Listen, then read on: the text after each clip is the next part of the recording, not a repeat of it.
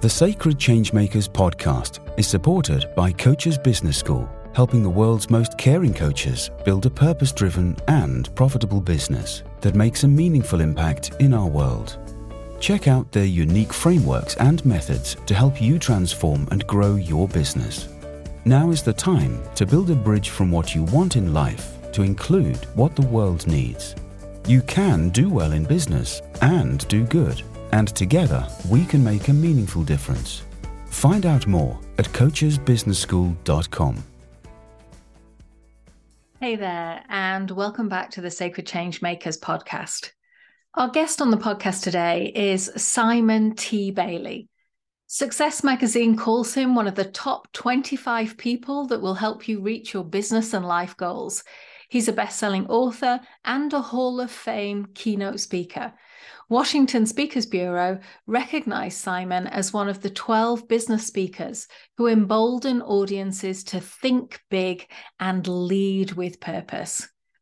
Now, I am thrilled to finally share his brilliance with you because Simon is one of my dearest friends. We've known each other now for over a decade, and I know his deep commitment to his own growth path, to show up to life in just the best way that he can, to keep getting better each day, and to ultimately be in true service of others as a thought leader and a change maker. So let me tell you a little bit more about him. He was the first Black American sales director for the Disney Institute based at Walt Disney World Resort in Orlando. Now, since leaving Disney, he has served 2,100 organizations in 50 countries by providing practical leadership strategies to accelerate results. His 3 LinkedIn Learning courses have been viewed by 250,000 people in 100 different countries around the world. Simon is a certified Caritas executive coach that leads with heart-centered intelligence. He's also a best-selling author, having written 10 books, and he has one of the 100 most read motivational and successful blogs.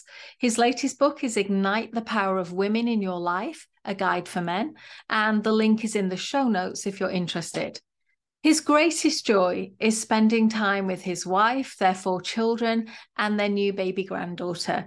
He roots for the Buffalo Bills, collects rare postage stamps, loves gospel concerts, and enjoys watching reruns of Coming to America and James Bond movies. Now, in today's conversation, you're going to hear Simon talk about resilience in his own life, his personal breakthroughs, and stories which act as metaphors for all of us in our own lives. And let me tell you, Simon is an incredible storyteller, probably the best storyteller that I know, with an incredible laugh, which will just make your heart sing. Now, we also talk about leadership in today's modern world and what is truly important for leaders today.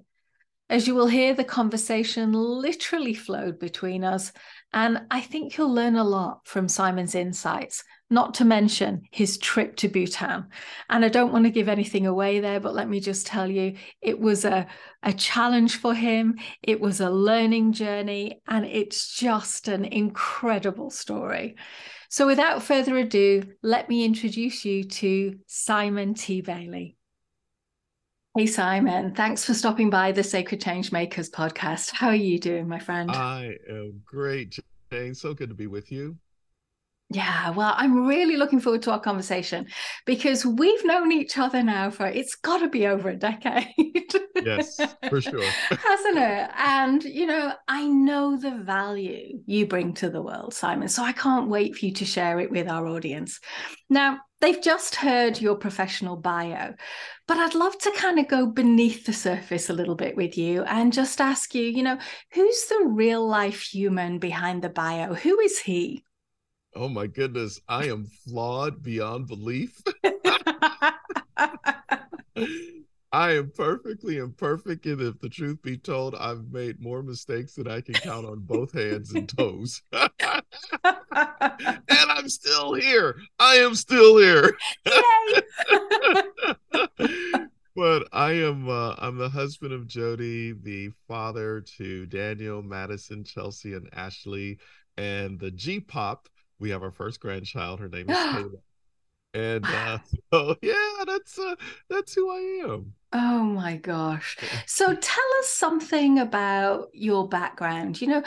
How has your kind of like your lifeline, how has that shaped you and formed you to who you are today?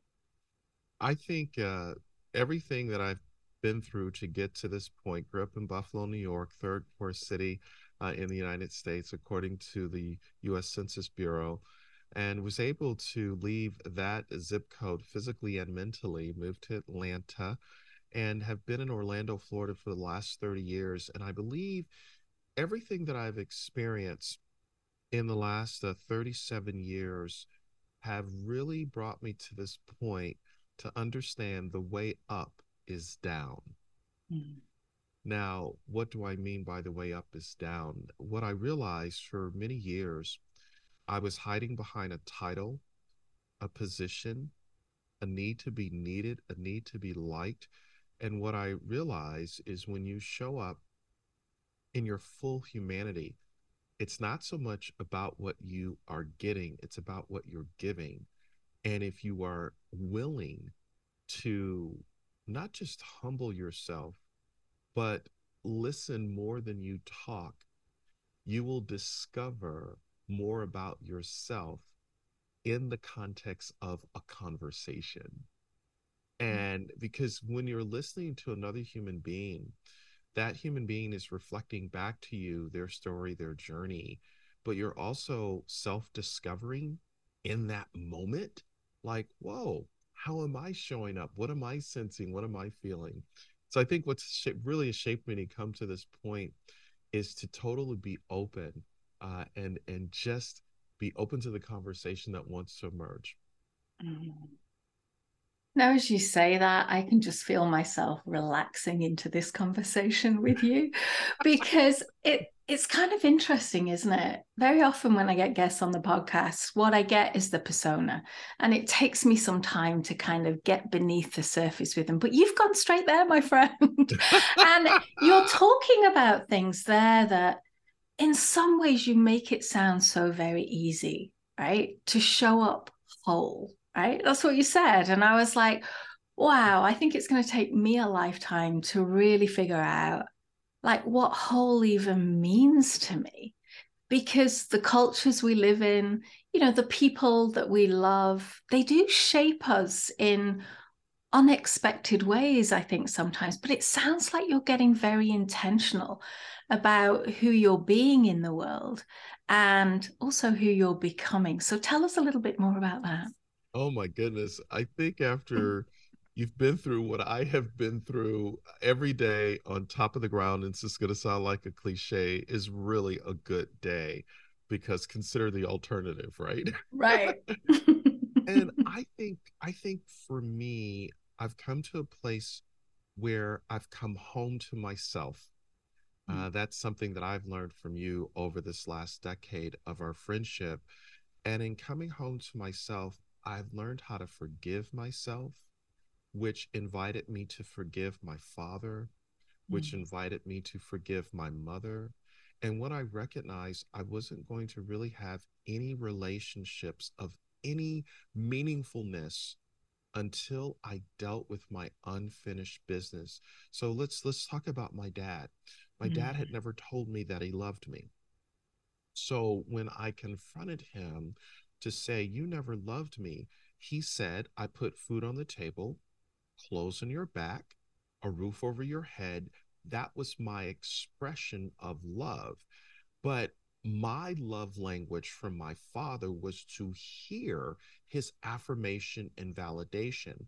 And because for many years he didn't say it, I externally went after jobs and titles and different things, looking for that void and that hole in my soul to be filled. And I just need to hear my dad say it. So, literally on his deathbed, um, my mom called me and I had to fly up to Buffalo, New York. And I walked to the hospital room and he's in a coma like state. And she says, Reginald, my father's name is Reginald, Simon's here. And Jane, my dad wakes up and he says, "I just want to let you know I love you and I believe in you." And Jane, for me, everything shifted because for the first time I felt seen by my dad. You know, Dr. Maria Music, who is a clinical psychiatrist at the University of Michigan, says human beings need to be seen, valued, and understood. And when my father saw me that day, it just like boom, hit me, right? And it's just what I needed. But here's the ripple effect. Because I have three brothers, we had never really said, you know, we loved each other. But the moment dad said it, it released something in all of us. And when the next time we were on the phone together with each other, we said, hey, man, I love you. I love you. I love you. And a few days later, my father did pass away, but at least I wasn't held hostage by him going to the grave and me not knowing was I loved by him. Oh, that is just so beautiful. I had goosebumps when you were talking there. And it's really interesting because it reminds me of, there's a book that I'm reading right now, and it's actually called The Grace in Dying. And it sounds like it's a book about death, and it kind of is, but it's also a book about consciousness. And it speaks to the fact that as we get into our final weeks of life and like our death is looming, we start to break down our persona of who we think we should be as the elevation in consciousness starts for the spirit leaving the body. And it talks about like getting rid of resistance. And at some point, we're just love. That's what we are. And I heard that in your story with your father, that after a lifetime of not being able to express fully how he felt, or expressing it through, just taking care of you. There he was, and he was actually able to say, what a gift, Simon. I mean, truly, what a gift. And the benefactors of my father saying that he loved me is not only my brothers, but my children. Yes. Because now I can say, I love you with not a lump in my throat. I'm, not a clog. And I'm like, well, do I say this? How does this feel? I just say it effortlessly because God forbid if I go on the other side and left them wondering, what did dad really think of me? So yeah, so glad my father did it. Yeah.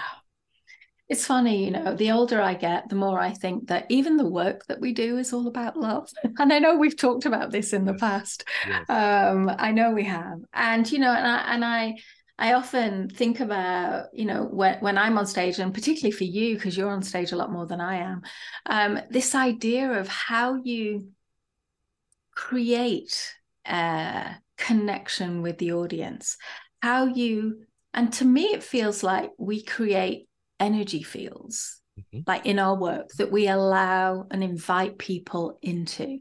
And I know that's something that you're aware of as well. So, I mean, is this something now that you're intentional about in terms of your beingness in the world? Absolutely. What I realized for many years, I was an annoying echo instead of an original voice. And as an annoying echo with a very performance driven personality, I would show up to perform and I would communicate, but I didn't connect.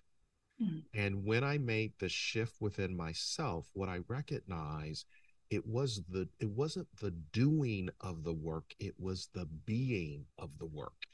And when I began to lean into the being, what I realized in my prayer, whenever I go before any audience, is I want God to speak through me like he painted the Sistine Chapel through Michelangelo. And that prayer for me is very deep because what I'm saying is I am in this room to hug people with my words. And if something that I will say will land, then I have done what I was supposed to be about, but it wasn't in the doing. It was unscripted flow in the moment. So I'll give you an example. I was in Nashville, Tennessee a few months ago speaking at an event. And I just went into an unscripted flow, Jane, where I'm just like, I kind of knew where I needed to be, but I just sensed that I was being pulled in another direction. And I just simply said, my purpose in front of 3,500 entrepreneurs from all over the world. I said, my purpose is to hug you with my words. And I hope that something that I've said today is encouragement, because encouragement is oxygen for the soul. And then blah, blah, blah, blah, blah. So I'm now standing on the step and repeat outside the ballroom, got to take pictures with everyone. And a guy comes up to me bawling, Jane, bawling. Oh. And there are probably like 100 people deep in the line. And he says to me, I've just been diagnosed with a disease. I have not told my family about it, but today you gave me permission to face what I'm dealing with. And he and I just kind of turned, and he was sobbing and I was sobbing. I mean, we were jacked up, right? But it was okay, because it was that moment. A lady right after him came up. She was right after him. She said, I almost didn't come down this morning because I was going to commit suicide. Suicide, Jane. And she said, I heard you and I want to live. I do not want to die. And she and I just kind of turned bawling. And what I recognize, it's not in the doing, it's in the being human. We are not human doings, we are human beings. So when we understand that, we serve the moment, less of me, more of what needs to emerge in that instance. Yeah. That reminds me of one of my favorite quotes from David Hawkins, which is a quote that's very live for me at the moment, and something that I'm kind of leaning into in my own life, which is, you don't change the world by what you say and do. You change the world by who you become. And that feels really alive.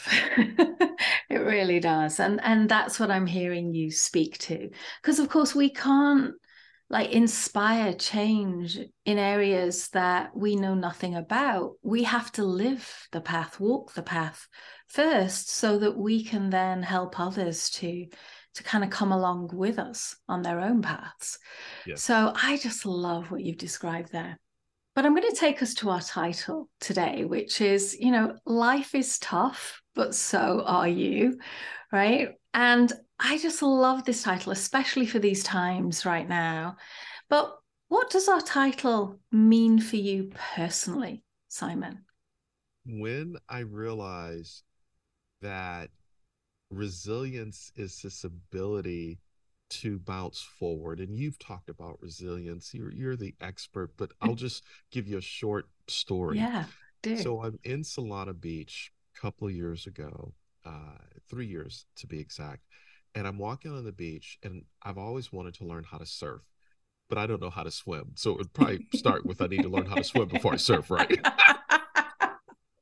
This is when you insert bless his heart, right? So I see some surfers coming down to the beach, and I run over to them. I said, what's the key to being a good surfer? And they said, when you're out on the board and you stand up and a wave hits you, you got to get back on the board right away, and you got to pop up and catch the next wave. And Jane, when they said it, I was like, ding, ding, ding. That's it.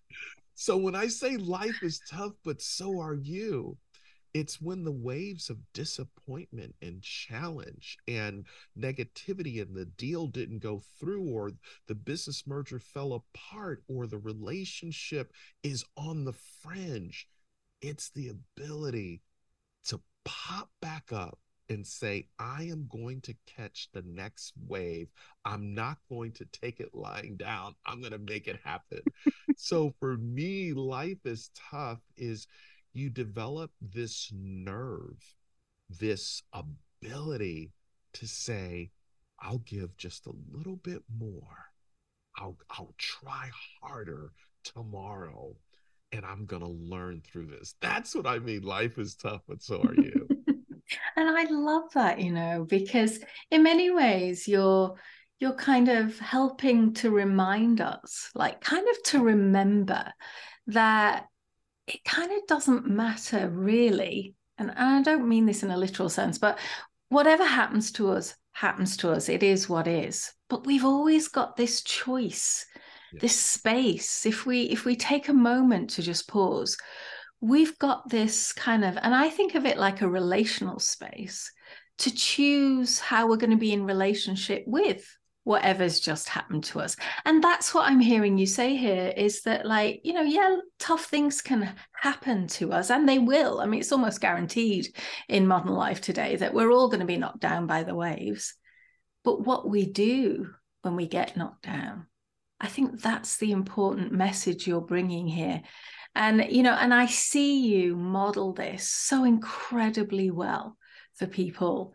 And I also see in you, Simon, this, it's like a quest for almost like getting better every day, just like, let's 1 degree, right? This consistent, let me read something. Because whenever we meet, it's always like we share resources with each other. And it's like you have this voracious appetite for your own personal growth, which I think really, again, is an incredible model for people that know you. But tell us a bit about that, because we're often in our communities, the change-making communities, when we talk about change and being in service of others, we don't always speak to the fact that we kind of need to go first. And I think you're an incredible example of that. So I've been on a journey, a long journey. One of the experiences I had is not too long ago. A friend of mine called and said, "Hey, why don't you go on a hike with us to Bhutan?" And the first thing I say to him, I didn't say this out loud, but in my mind, I was like, "Black folk don't hike. Are you crazy?" But I didn't say it. I thought it. So sure enough, after a 30-hour flight from Orlando to New York to Bhutan via Bangkok and Calcutta, India, there I am with 24 strangers for the next 14 days, and we're going to hike up to this monastery. And I've never been hiking before. Jane, I thought my heart was going to jump out of my chest. I saw Jesus, Muhammad, Buddha all at the same time. About halfway up, I'm like, I am done. This is crazy. And I took a picture on my iPhone of the group. They were so far ahead, I couldn't make out who exactly was in the group. It was sad, right? And just when I was about to give up and quit, because of the story I was telling myself, I said to Poob, spelled Phub, my guide, and Poob said, first of all, let me take the backpack that I was carrying, because it made the journey even harder. And in that backpack, I was carrying everything that was personal to me. I didn't want to leave it in the hotel. And he took my backpack, and I said, how far are we away from the monastery? And he said, just a little bit more. And Jane, 2.5 hours later, I don't know what trickery he was up to, just a little bit more. I made it to the monastery, but to that point, I just needed to put one foot in front of the other. And what I recognized, Jane, I've had some Red Sea moments where it was probably easier to turn around, but there was no point of return. I had come so far, and I just said, you know what? I'm going to love where I'm at right now. I'm going to learn from this experience, and I'm just going to give a little bit more, and we'll see what happens. Well, as you can imagine, showing up in that moment creates the momentum, and the momentum creates the monumental results to keep moving forward. So I come back to that Bhutan experience because it was spiritual for me.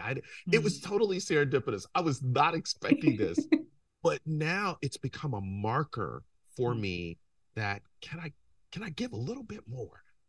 And what's on the other side of the yes in a no world? Right.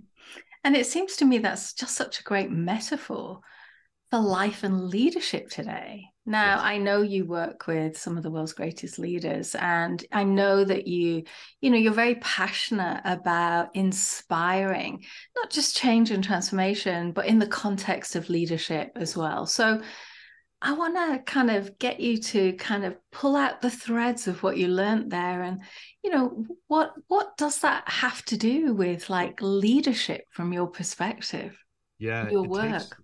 it takes me back to an interview that I did with Harry Kramer. He's a clinical professor of leadership at the Kellogg School, and I asked him, in 40 years, former chairman and CEO of Baxter Healthcare, Harry, what is it that you know to be true? And he said, Simon, every leader has to have the ability to self-reflect. Mm. And I said, tell me more. And he says, when you understand that life is tough and you self-reflect, you ask yourself three questions. Number one, what did I learn today? Question number two, what difference did I make today? And then question number three, what am I going to do tomorrow to be better than I was today? Right. And it's the compounded commitment and the compound interest to self reflect that moves a person forward and takes their leadership to the next level, because you are always self-aware and you have the ability to read the room because you started with the room within yourself, right? Mm. So that's the first thing. And when I had that epiphany, for me, I started writing in my journal. So in writing in my journal, I could say, okay, this is how I showed up today.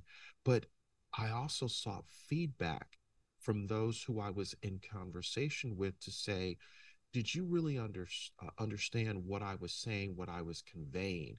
And I'm getting that reflective feedback that invites me, oh, I missed it. I could have said that differently. I could have followed through on this.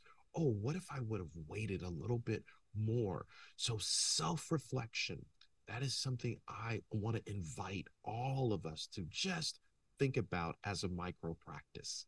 Mm. It's really interesting because, as you know, I am bringing more of the soul in my work into leadership and business. And that sounds like what you're talking about, because, of course, on the spiritual path, many of, the major religions in the world speak about this ability to witness ourselves in life, in our work, and get more intentional about how and who we're becoming.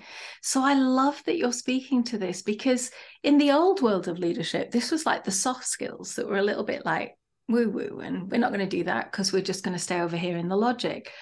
But today I feel it's very different in terms of, all the uncertainties, the complexities, the challenges that leaders are facing today. What you're speaking to here is absolutely, it's not even a nice to have, it's kind of mission critical for leaders, I would say, today. So what's your sense of, in today's world, how would you describe what makes a great leader? I think number one, deeper communication. Number Mm. two, intentional collaboration. Number three, executive well being. So let me drop a pin in executive well being just for a moment. In order for a leader to soar to the top of any organization, and I just use that as a reference loosely, it is not about getting to the top. It is about standing in the circle from a place of well being and wholeness and kindness to make sure everyone in that circle is growing and becoming the best version of themselves because of you. So leadership is caught and leadership is taught. So it's not about vertical ascension, it's about horizontal connection. Mm. And that starts with executive well being. How am I doing? When I talk about deeper communication, it's not just enough to know the KPIs and all of the metrics. Yes, those things are important. It keeps the board happy, stakeholders, shareholders happy. It is about understanding when I have that deeper communication, I release the need to be right and I become open to what wants to emerge in the moment that I can't forecast, that I can't contrive, because brilliance is all around you. So when I have that deeper communication, I'm listening between the sentences. I'm listening for what is not said, and I'm tapping into my intuitive intelligence, where I come to a place where I don't know what I don't know, but I'm aware enough to know I don't know, and I'm not going to try to fill in the blanks or fill the air, right? Because the deeper communication is, how do I understand the same letters that spell the word listen spell the word silent? Oh.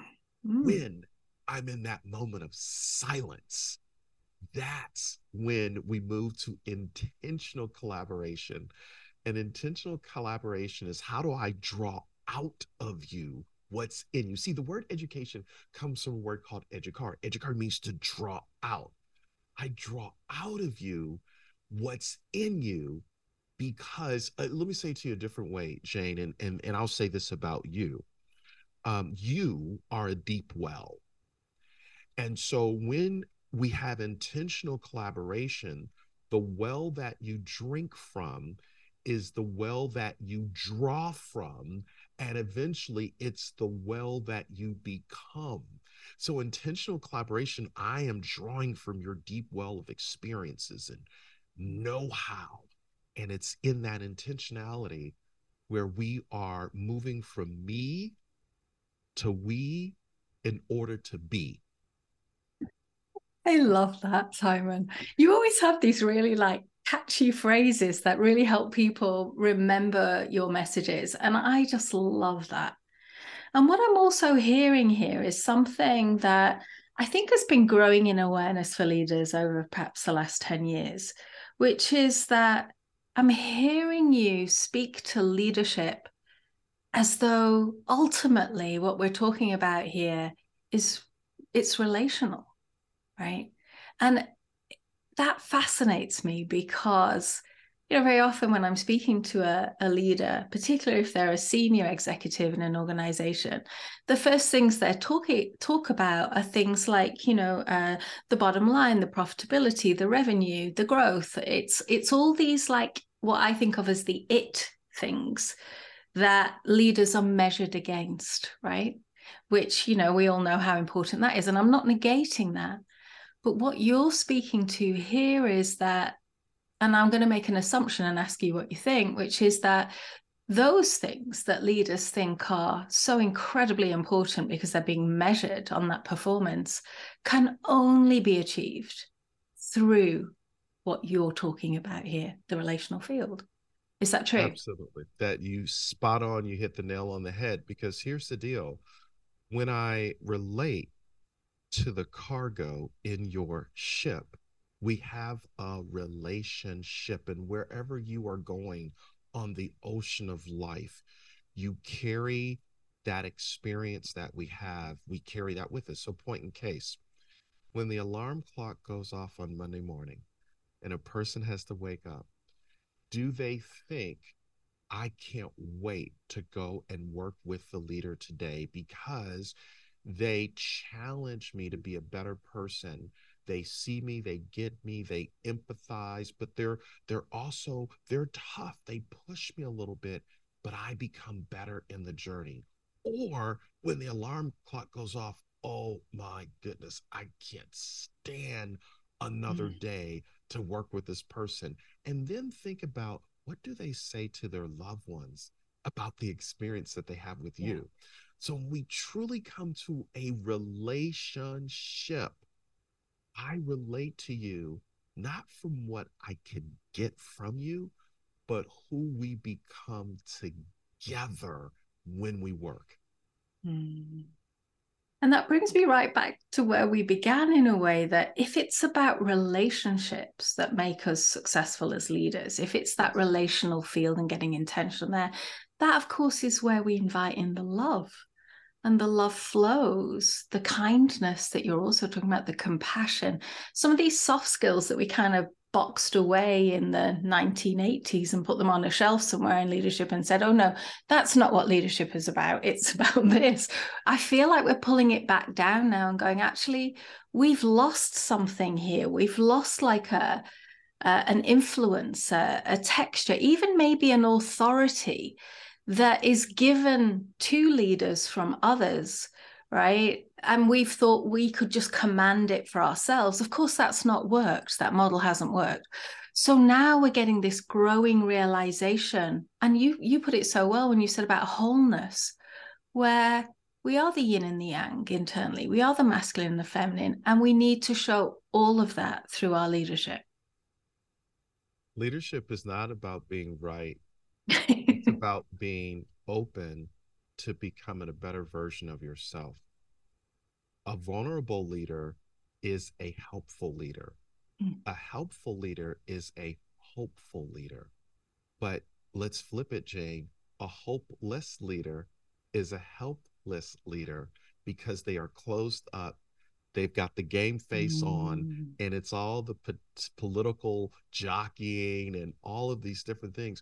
And you know what? People are sick and tired of it. They have assessed their life over the last few years, and they're like, that is a bridge to nowhere. If I've got one life to live, like the soap opera says, I'm going to make it count, and it's not going to be with you.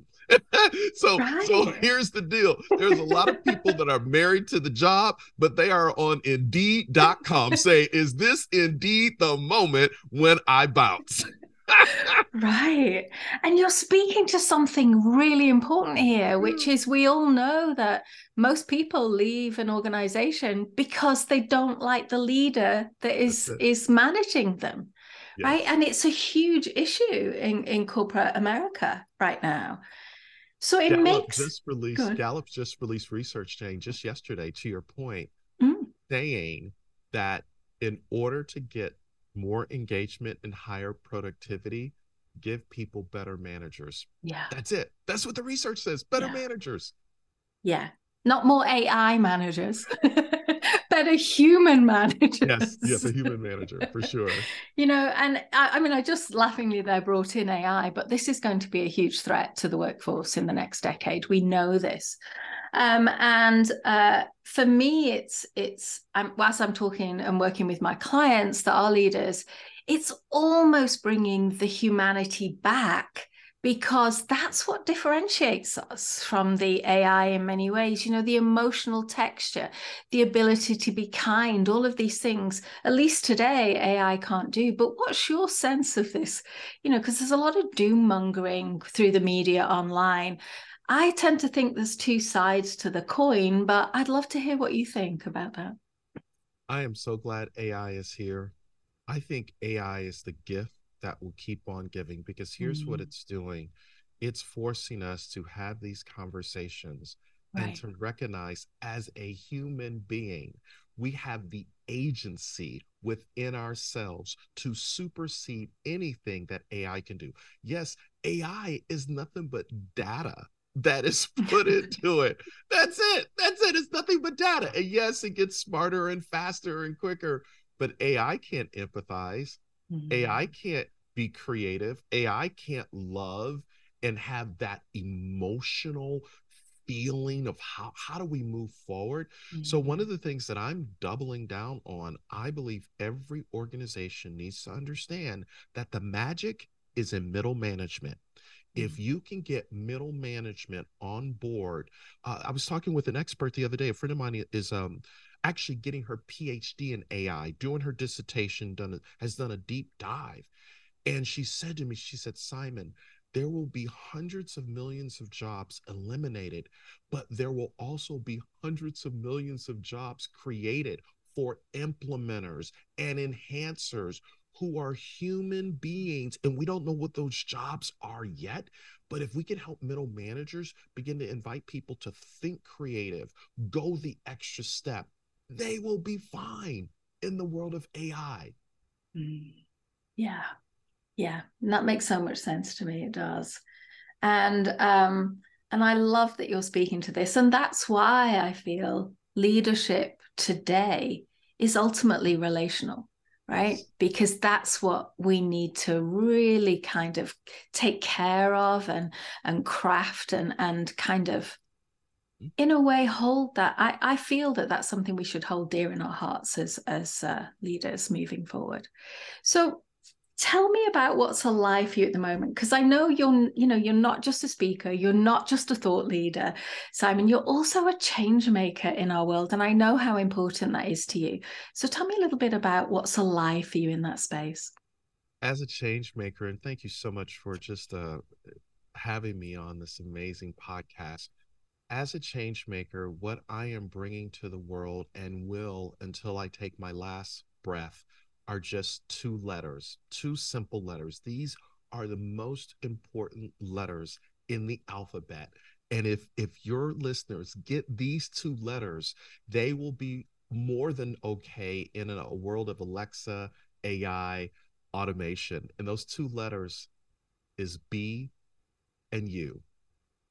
Brilliant you. Just be you. And when you show up in your awesomeness and what you are called to do, what you will discover when you go to a job, that's employment. But when you go to work, that's deployment. And how will brilliant you be deployed into the earth to shape where the future is going? So I just want to have a deeper conversation and a relational conversation with souls to say, are you ready to be you?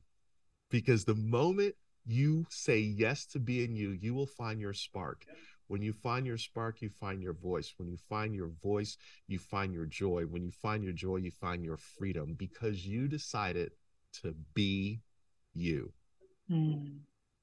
Now, if somebody's listening and they're like, okay, yes, Simon, I'm ready. Like, how did they get started on that? Because I know in my own experience, when I talk to people and say very simple questions like, what do you want? Never mind, who are you? Right? Because these are like, we can look at like, who am I? Like, I can hold that question for myself and I can answer it very differently, like right now, to what I might answer it like on Monday this week or maybe tomorrow. It's kind of I feel like I have a fluid identity now at this stage in my life. So if somebody's listening and they're like, yeah, I want to find that, I want to know who I am. Like, how did I even begin that process, Simon? So, Jane, in working with you and you influencing me in the best way possible as my executive coach, three questions come up for me that I have learned in my own way in working with you. Question number one, what do you want for you? And so when you ask that question, you're honoring what do you want for you because what you want wants you, right? Yeah. So that's the first question. The second question is, what are you feeling? And honor that. 20 years ago, people were like, you can't talk about feelings. Oh, you need to talk about feelings like for real, right? So what are you feeling and honor that? But then the third question, which is probably the most important question, what step are you willing to take to identify and pursue what you want? Just one micro step. And what we're inviting people, Jane, to do in that moment is to grab hold to the steering wheel of the future and drive into the future instead of being driven by the backseat passengers of fear, stress, anxiety, and worry. So it's those three questions. What do you want for you? What are you feeling? And what step are you willing to take for you? I love that. Yeah. So, you know, one of the things we've talked about before, and it's certainly a conversation that's alive in the Sacred Changemakers audience, is like, what is our work in service of? You know, because I think business can sometimes be a hard kind of road to travel on your own. It certainly feels like the road less traveled sometimes. And tethering business to like a vision or something bigger than just you and the potentially the money you'll make or even the impact you'll make. So I'd love to get you to share with our audience, like, what is it for you? What is your work in service of? My work is to help the least, the last, the lost, the often forgotten, to give them a hand up instead of a hand out. Because when you help the least, the last, the lost, here's what the research says according to Emory University.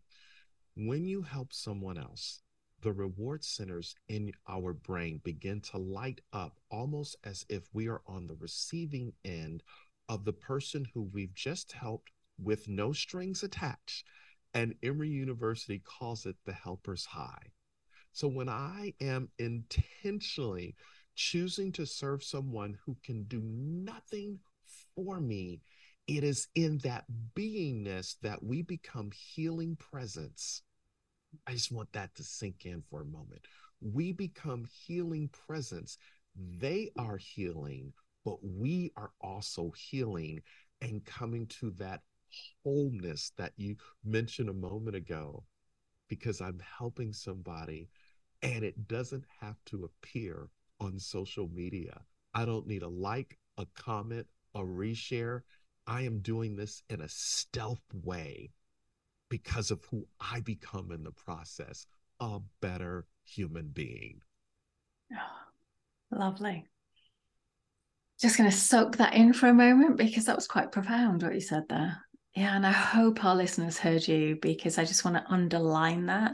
It's not just what we do in our professional lives, it's who we're being in every moment that counts. Simon, my gosh, just one final question for you. If there's something that you would like to share with our audience, it might be some parting words of wisdom. It might be something that we haven't covered that you want them to know. What might it be? There's someone that's listening to us right now, and I want you to know that I love you and I believe in you. And there's not a darn thing you can do about it. You're watching this on your phone, on your tablet. Our paths may never cross, but here's what you need to know.